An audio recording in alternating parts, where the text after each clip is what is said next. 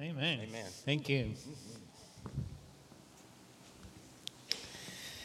I'm going to preach today about the fact, what we just heard.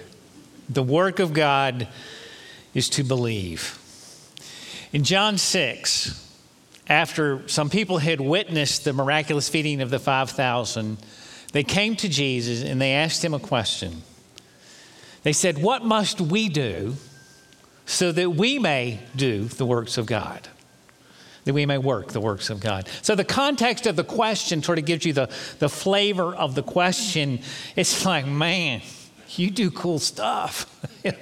It's like, you are amazing. We want to do stuff like that. What must we do that we might do the works of God? And Jesus' answer is so interesting. He said to them, "This is the work of God, that you believe in him whom he has sent." They had to be thinking, really? Like, is that it? That's it? Yes. In fact, that's it. The work of God is to believe. In other words, for us to fully rely on God, for ourselves, for our families, for our circumstances, for our vocations, for our incomes, right? When we trust him with our future, when we trust him with our past, we are doing the miraculous work of God. And if that sounds easy, it's because you've never tried to really do it. It reminds me of when I was 18 and at the mall, and I'm standing at the bottom of the down escalator. And there's an up escalator, and I'm actually going up. But what fun is that? So I'm thinking that I'll bet that I can get to the top going up the down escalator faster than the people who are going up the up escalator. And the coast is clear, right? And I just go for it. So I'm curious. I'm curious. If you've done that, will you raise your hand? If you've done that, see, yes. My brothers and my sisters. I'm not recommending it, okay? I just want to say. But the reason that I bring it up, because to me it's a picture of a life of faith. Because the reason that image is so powerful is that all you have to do when you're going up the down escalator, all you have to do is stop. Stop struggling, right? Take a break, get distracted, bam, you're right at the bottom again. And that's what happens when we enter into this battle to believe, this battle to fully rely on God, to entrust the outcomes of our finances, of our children, of our family, of our work to God. The moment that we begin to do that, everything in our life works against us to pull us down from that place. So I'm going to tell you the story this morning of two men who ran up the down escalator of faith. And their stories really are the story of every saint in Scripture. In fact, their stories are our stories.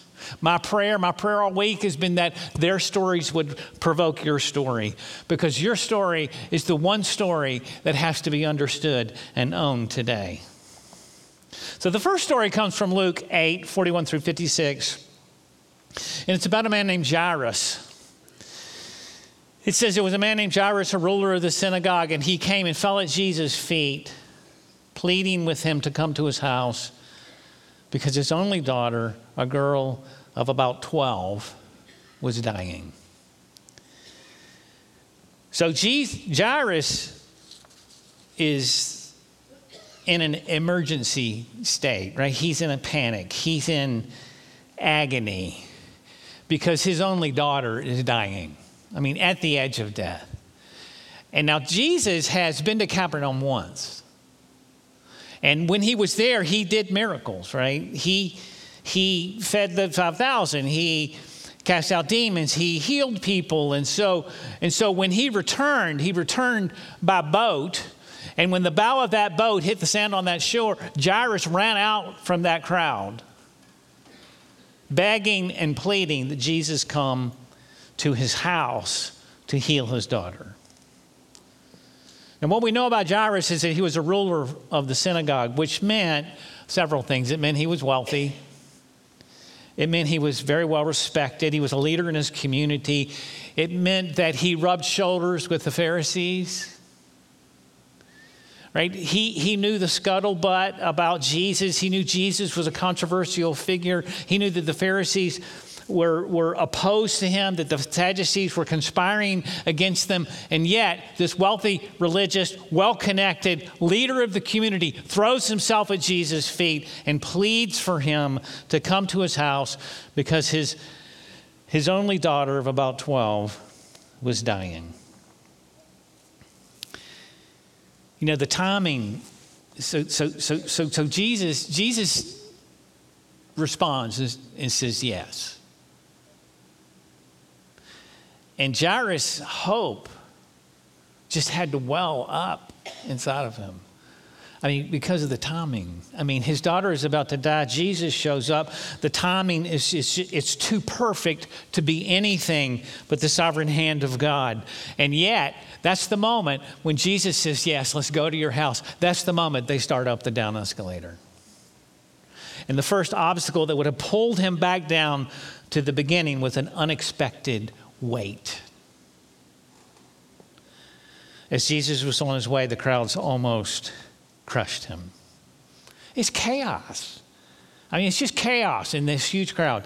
And if in my mind's eye, right, I see Jairus and he's like, he's in an ambulance. Like in his mind, he's in an ambulance. If he had lights and a siren, he would have turned them on. And he's pushing, he's plowing his way through the crowd. He's making a way for Jesus. I mean, how could he not be doing those things when seconds would have made the difference between life and death of his daughter?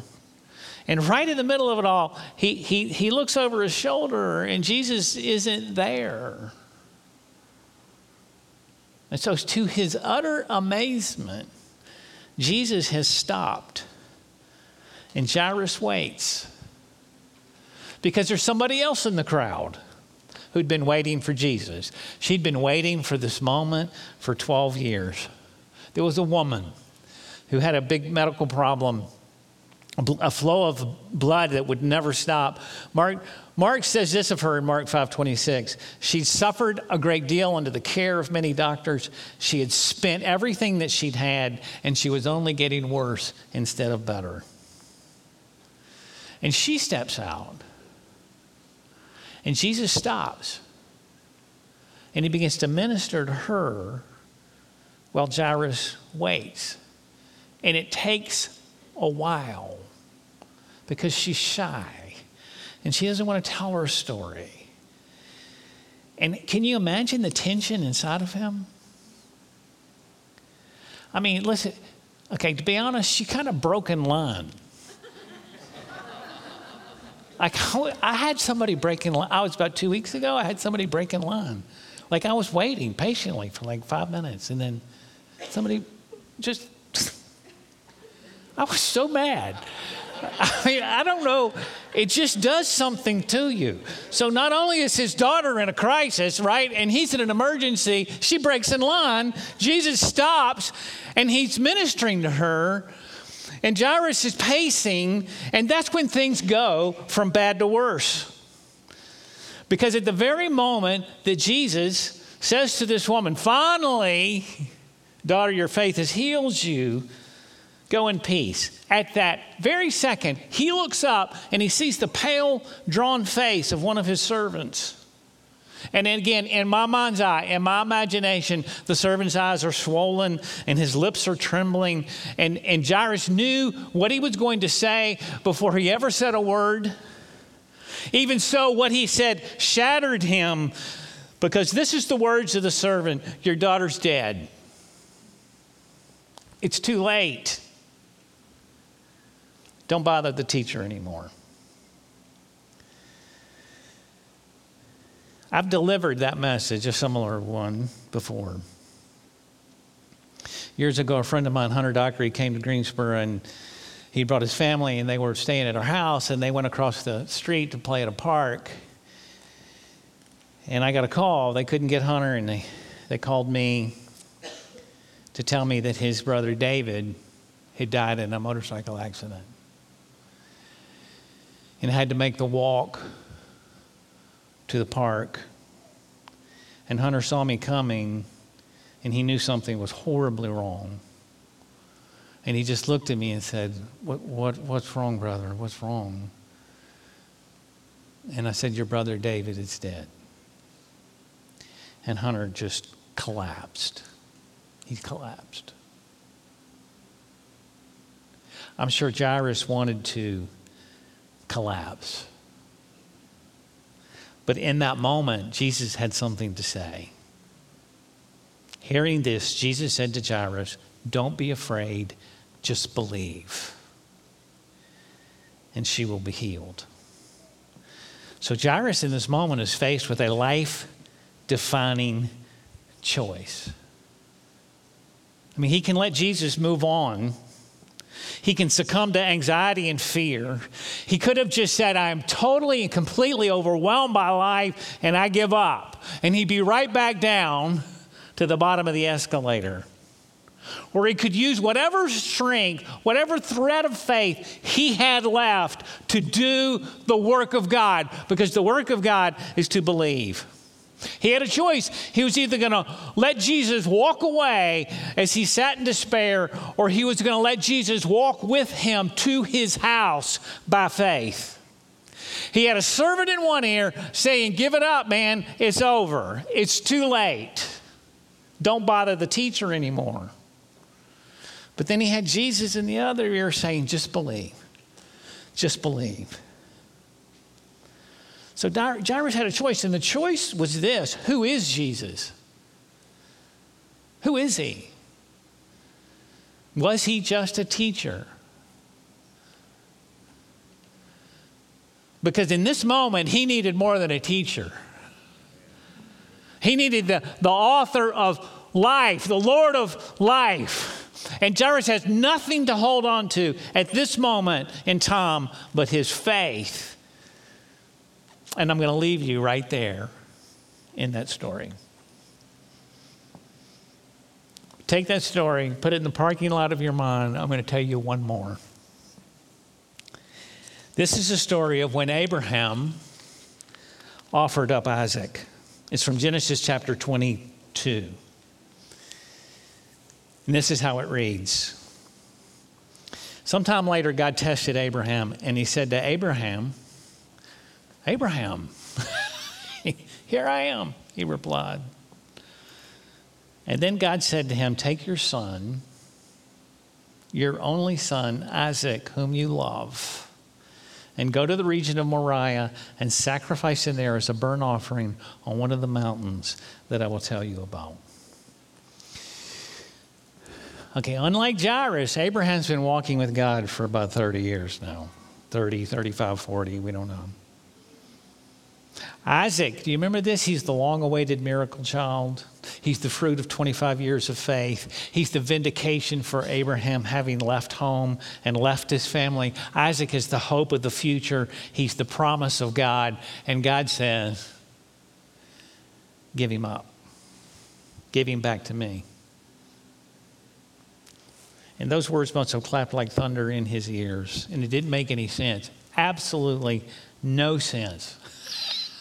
Which is why I think this verse reads the way that it does, because it's almost like you can watch Abraham trying to process what God is saying. He says, take your son, and you can hear Abraham like, which one? Which son? And then he says, your only son. You mean Isaac? Isaac. He says, Isaac. You mean the one I waited 25 years for? That's the one you love. And offer him as a sacrifice. No way. And early the next morning, Abraham got up and saddled his donkey and took with him two of his servants and his son Isaac. And when he cut enough wood for the burnt offering, he set out for the place that God had told him about. And then we're told that on the third day, Abraham looked up and he saw the place in the distance. It was a 3-day walk. Can you imagine? I mean, what do you think he's thinking? Funny, I can tell you exactly what he's thinking. Hebrews 11, 17 through 19 tells us how Abraham reasoned his way through this. He who had received the promise was about to sacrifice his one and only son, even though God had said to him, it's through Isaac that your offspring will be reckoned. And here's what Abraham was thinking. Abraham reasoned that God could raise the dead. I mean, taking the life of Isaac contradicted what God had been doing for the last 30 years of his life. And this promise that God would birth nations through him. And so there's no way to understand what God was doing. But he had clearly settled on one thing, that God would fulfill his promise, even if he had to then raise him from the dead. If that's what had to happen, then that's what would happen. So do you kind of see the parallel between these two stories? Abraham's the second character on a long walk. That long walk up the down escalator. On that long walk home, Jairus had to believe against all odds. And so did Abraham. Gosh, when you think about how much he loved his son, his only child, his child of promise, what a gift he was, what a miracle his existence was. And they're on their way and he's thinking, I'm going to lose him. At least for a time. He would study every move that Isaac made. He would immortalize his expressions. He would cherish his words, and just every once in a while he would just hug him inexplicably. And then the worst moment of the whole story of Abraham comes in verse 7, where Isaac, he's just having a good time. He's on a road trip with Dad. He says, Father, yes, son? The fire and the wood are here, but where's the lamb for the burnt offering?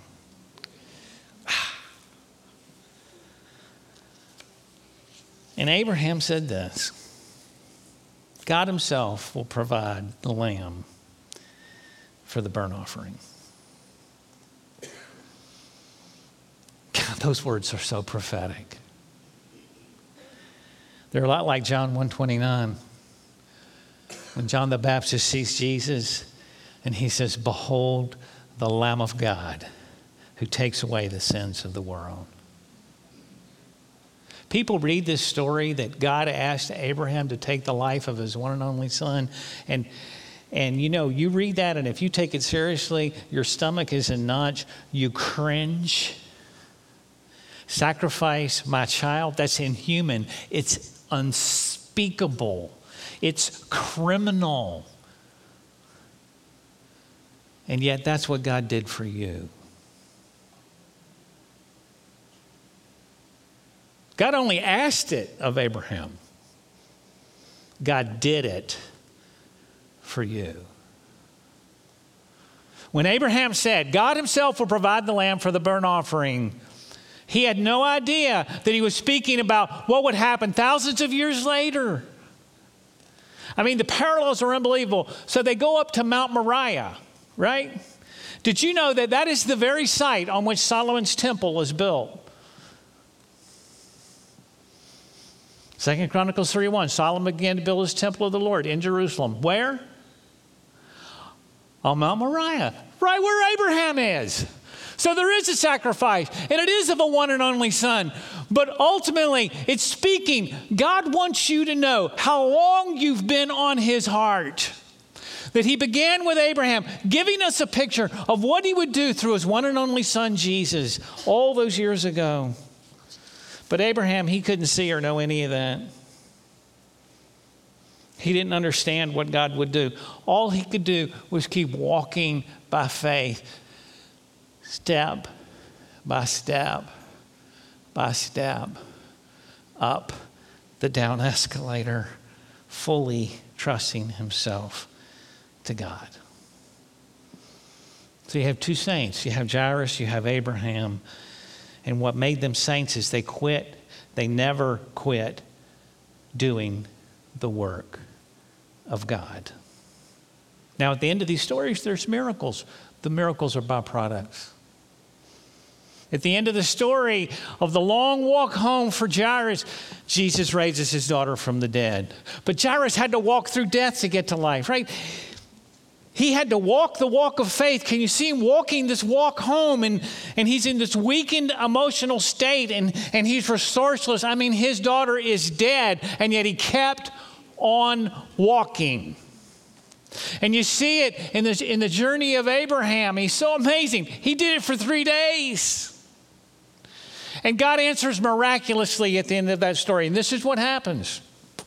He gets up to the top of the hill. He takes out his knife. He's going to take the life of his son. And an angel appears and says, don't lay a hand on that boy. Do not do anything to him. Now I know that you fear God because you have not withheld your son, your only son. And Abraham looked up, and there in the thicket, there was a ram caught by his horns. And he went over and he took the ram and he sacrificed it as a burnt offering instead of his son. You see it? It's a story of faith. It's the story of every saint in Scripture. It has to become our story. God has made provision for us. That's where we begin. That's a promise. There's a ram in the thicket waiting for you. But you've got to walk to the top of the mountain to get it. Everybody wants to see God move in power. Of course, when he feeds 5,000 from scratch, it's no wonder people came and said, what must we do to do the works of God? Jesus' answer, he couldn't be clearer. Look, if you want the fruit, you got to understand the root. The work of God is that we believe in him who he has sent. So let me just bring it home. I'm just going to start with this. Hopefully, everybody here has started their walk with God. Hopefully.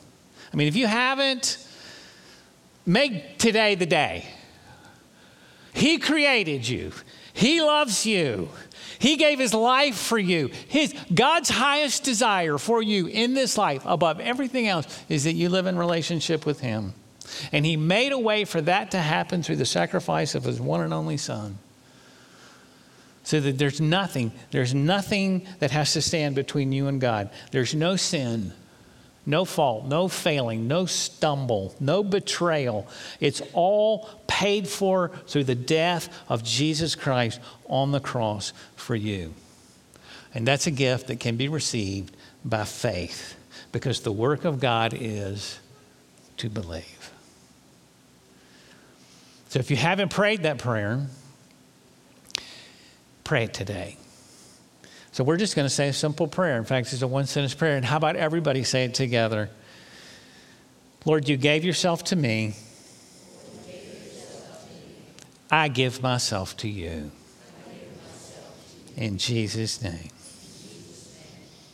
All right, if that's the first time you've ever prayed that prayer, the most important thing for you to do next is that you tell somebody before you leave. Those of you that have been walking with God for some time, I have a question. What are you believing God for?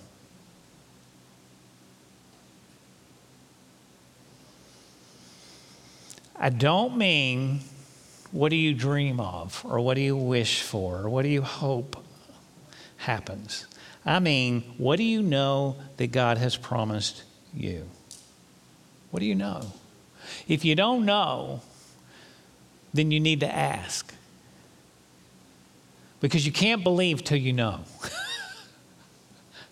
I mean, if you don't know, just be like Jairus. Get on your knees and ask. You might not be ready to believe. You might be in a place where you need to seek. But if you do know, right, then the work of God for you is to believe. And I'm giving you this message. I'm preaching this sermon today because I want to encourage you in your faith that God will meet you as he has spoken over you. He will. He will. It's a promise. I can't tell you where the provision will come from, but there's a ram in the thicket, and your job is to keep walking up the down escalator by faith, and then God will meet you in that place.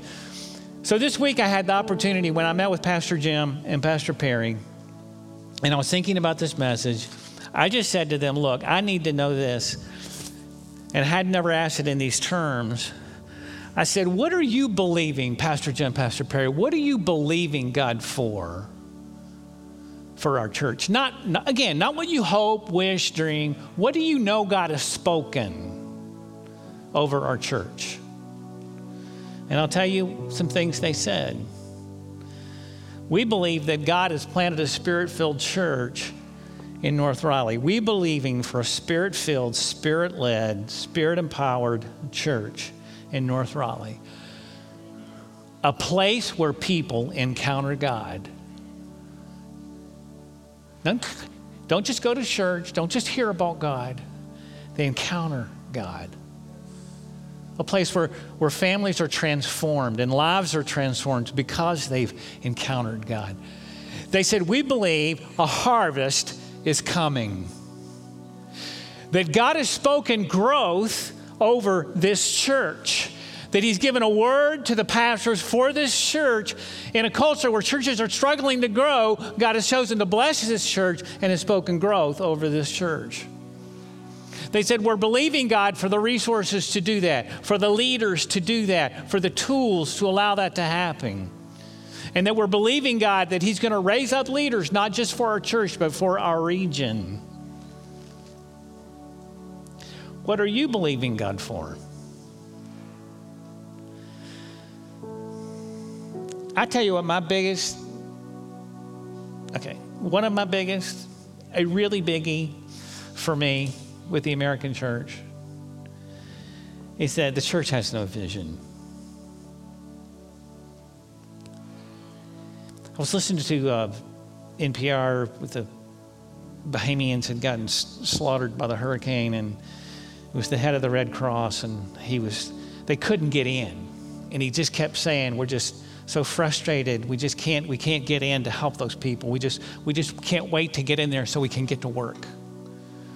Right? Because they have a mission. If you join the Red Cross, you understand the mission because you're going to help people in need and you're going to get to work. Well, okay, that's why people join the Red Cross, right? Why do people join church?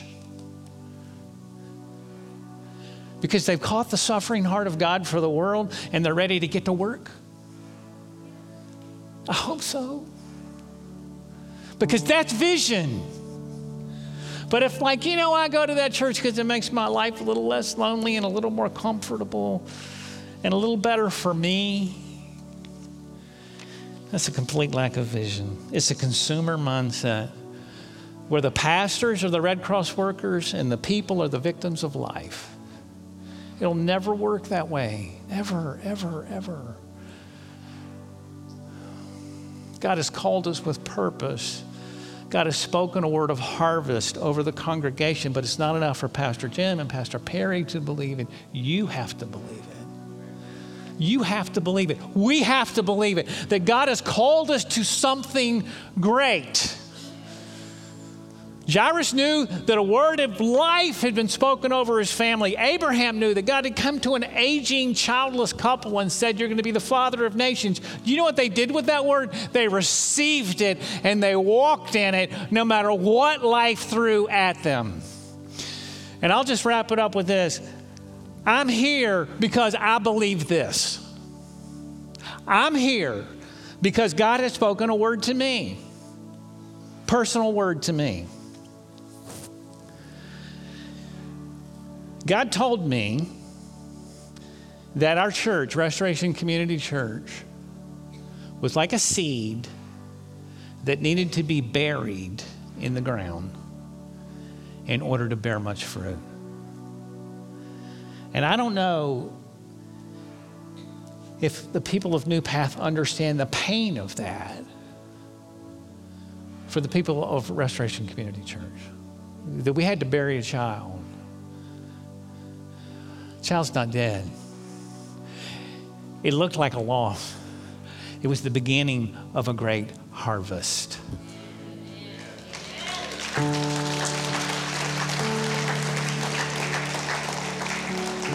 I believe it. I believe it. I believe it. Pastor Jim, Pastor Perry, and I are one heart on this. We're asking you to do the work of God with us and believe it and walk in it and act like it's true. Would you agree with me as we go to the Lord in prayer? Oh, Father, how you love us. How much you love us. You gave your one and only Son. You gave it all. And then we worry. Like we worry about the little things of our life when you have demonstrated beyond all reason how much you love us. You've made provision for us as individuals. You've made provision for our family.